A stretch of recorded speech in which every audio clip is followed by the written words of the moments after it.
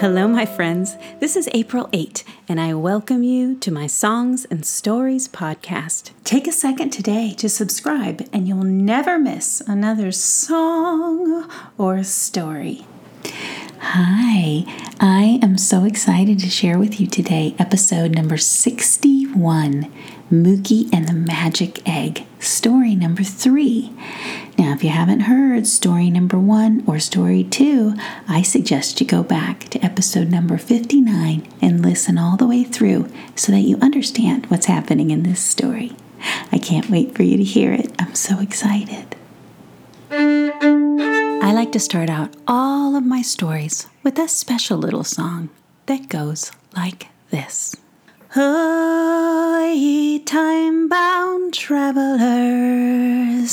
lay down your cares and rest your bones, and I'll tell you a fairy tale that I have come to know. And now it's time for our story. Mookie and the Magic Egg, story 3. Here we go. Jimmy knocked on the door 3 times, if you could call it a door. It just looked like a mossy patch on a giant oak tree to Mookie. But that's where the fairy had pointed and said, "Jimmy, knock right here 3 times. And so Jimmy did. And even though Mookie's best friend Larkin was standing right next to him, wearing a backpack full of sandwiches and snacks that Grandpa had made for them, and even though their friend Sander had brought a map of the woods and a compass, Mookie felt disoriented and maybe just a little bit nervous about Jimmy knocking on this door. He was worried about that little dragon that they left behind at home. Would she be safe with only Grandpa and Shemaiah there to protect her? They were deeper into Hawthorne Grove woods than Mookie had ever been before. It was late summer and the woods were alive with the sound of birdsong, buzzing bugs, and the creek bubbling along beside the path they were on. Mookie had been following the shimmering light of that fairy that he had just met the day before. Larkin had heard rumors that their classmate Jimmy had seen a real fairy before. Still, who had ever thought that Mookie and Larkin would find themselves following Jimmy and Sander and that very fairy into the woods? But besides all of that, he and his friends were seeking advice from an unknown person, and Mookie's grandpa had always told him never to talk to strangers. Still, his grandpa had given him permission to go, and he'd packed all their snacks. Mookie didn't even exactly know where they were going or who they were trying to find. Mookie was excited and confused and, well, even a little bit scared if he was being honest with himself. Who in the world lives in an oak tree with a hidden door in the middle of a forest? Mookie didn't know. Whoever they were looking for, the fairy had only referred to them as the Wise One. Well, Mookie started to wonder if they had come all this way to talk to some owls or something.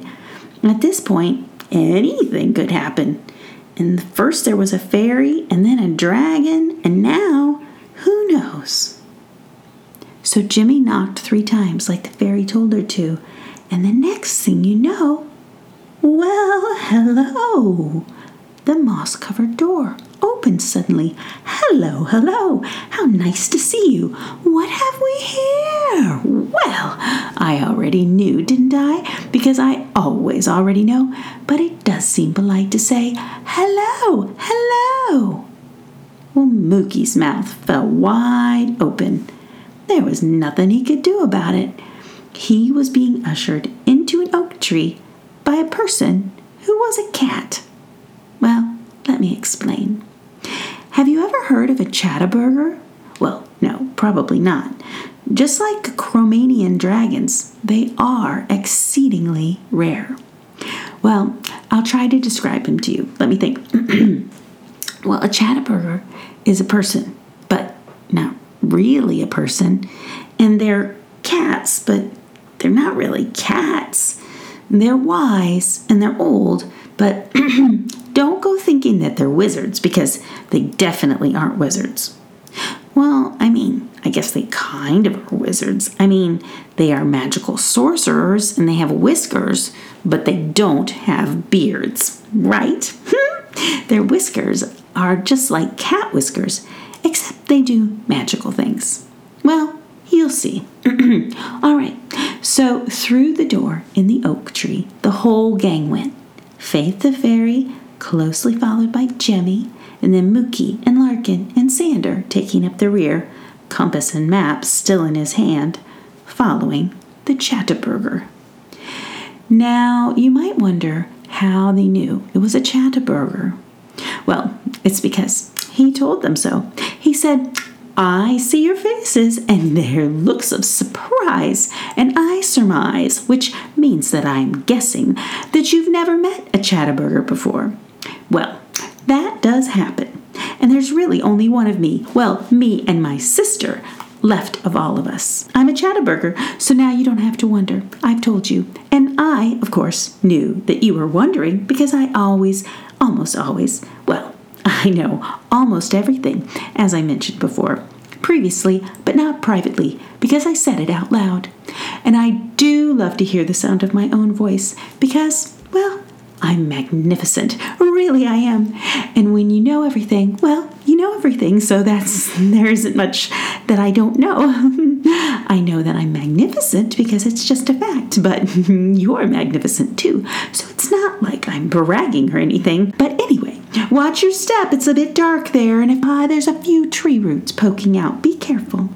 Well, the kids followed the light of the fairy and the voice of the chatterburger down a long passageway, stumbling through moisture and darkness. This passage was much too long to be inside of a tree, and yet, when they finally reached their destination, it was quite a sight to see. The children were led into a cozy living room with an overstuffed couch and comfy chairs placed all about a roaring fire that was in the hearth. The children must have looked surprised, because the chatterburger said, "A fire inside of a tree? How could that possibly be? With my mind, I can see what your eyes don't believe, and you humans are hilariously silly. It's right before you. How can you deny it?" Well, the children had no idea what to say. This chatterburger didn't make a whole lot of sense to them, but he did invite them to sit down. They'd been walking for an awfully long time, and that couch, it looked comfortable. They all piled on, and Faith rested on Jimmy's shoulder. "So," the chatterburger was saying from his armchair closest to the fire, "you've come to me, and I think I know why. But what I'm seeing in your heads, it can't possibly be so. Something is afoot. Well, it's not a foot, for I think what we are considering here is actually a claw, perhaps a talon. You might call it a paw, but I wouldn't. The foot of a dragon is really not much of a paw. It's a bit fiercer than that, don't you think? By fierce, I mean scary, although it is a baby dragon at the moment, isn't it? Which isn't very scary at all. But those talons are sharp, so do be careful, children. Now, something is amiss. Yes, that's the better way to say it. A mess. A miss. Whichever.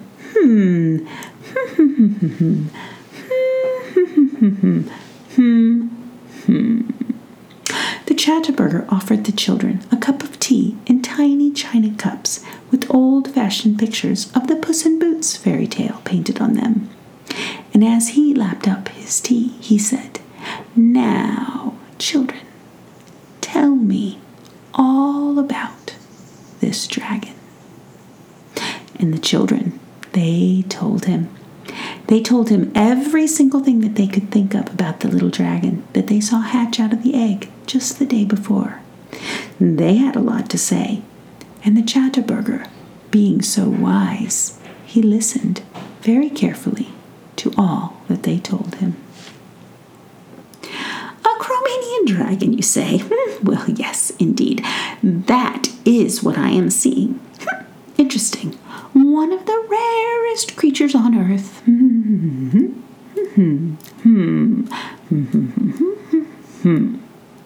The Chatterburger paused just then, and he looked Mookie up and down with his glowing green cat eyes. And he asked with a voice that said that perhaps he already knew the answer to his own question. Who are you, Mookie, to be the one this sacred creature is entrusted with? What merits do you possess to be so chosen? For make no mistake, this dragon was given to you. Someone somehow knew that in all of this world, you were to be trusted to care for and nurture this extraordinary gift. A human boy. Yes, now that is interesting. Mookie began to stammer. He had no idea how to answer such a question. But Larkin leaned forward, and he put his arm protectively in front of Mookie. Well, I can tell you why Mookie was chosen. I know, because Mookie is my best friend, and I've known him almost my whole life. He is the kindest person anyone could meet. He'd help you, he helps me, or anybody really, if you ask him, and he even helps you if you don't ask him with words, because sometimes he just knows you need help without you having to say it. He's always looking out for his chickens and makes sure that they're cared for and that they're fed. And Mookie's really smart too. He always has good ideas about how to solve problems and how to look at bad things differently. Like maybe they aren't bad, but they aren't bad, but they're just not what you expected. And how stuff you don't like might turn out all right after all if you can just be a little bit patient. He's taught me that. Mookie's the best person I know. Larkin paused. The Chatterburger looked at Larkin, and he smiled, a mysterious cat smile. Yes, that's plain to see. Thank you, Larkin. I believe you two are good friends for a reason. And then the Chatterburger stretched his paws toward the warm fire, and he let out a soft purr. Can you purr with me, my friends? Let's all purr with the Chatterburger. Here we go. Let's do it again. And then the Chatterburger let his whiskers play a sweet little tune as though they were strings of a harp. It was a lovely, tinkly sound that made all the children relax and sigh. It was almost as if a magical spell had been cast over them. The fire crackled in the hearth for a moment, and all was peaceful. But Jemmy was not to be lulled for too long.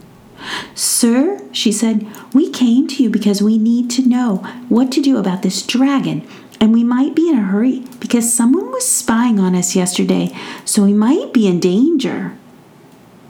The Chatterburger flicked his cat tail, and he looked questioningly at the fairy Faith. Spying on you? Yes, said Faith. I'm afraid someone peeked through a window, although I don't know how. We had all the doors closed and the curtains shut tight. Said the Chatterburger. And he got a dreamy look in his eye for a moment, as though he were floating away. But then he snapped right back up into himself, and he started to laugh. I don't think you need to be too worried. That someone who was peeking was very, very small, and he wasn't looking through the windows, so the curtains wouldn't have stopped him. As tiny as he is, he's mighty in his way. And in fact, I think he might just be the help you're looking for. Snip, snap, snap, my tale is all told out. I'll have the rest of the tale ready for you in 2 weeks' time, so be ready for it. Thank you for listening to the April 8 Songs and Stories podcast. Subscribe today and never miss another story.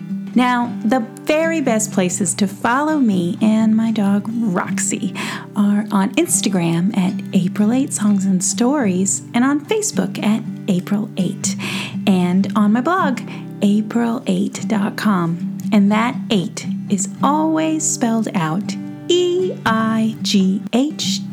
Please share the April 8 Songs and Stories podcast with your family and friends and take a minute to write a review to help other parents find these stories for their children. Until we meet again, remember, I love you and you are wonderful, just as you are right now. La la la.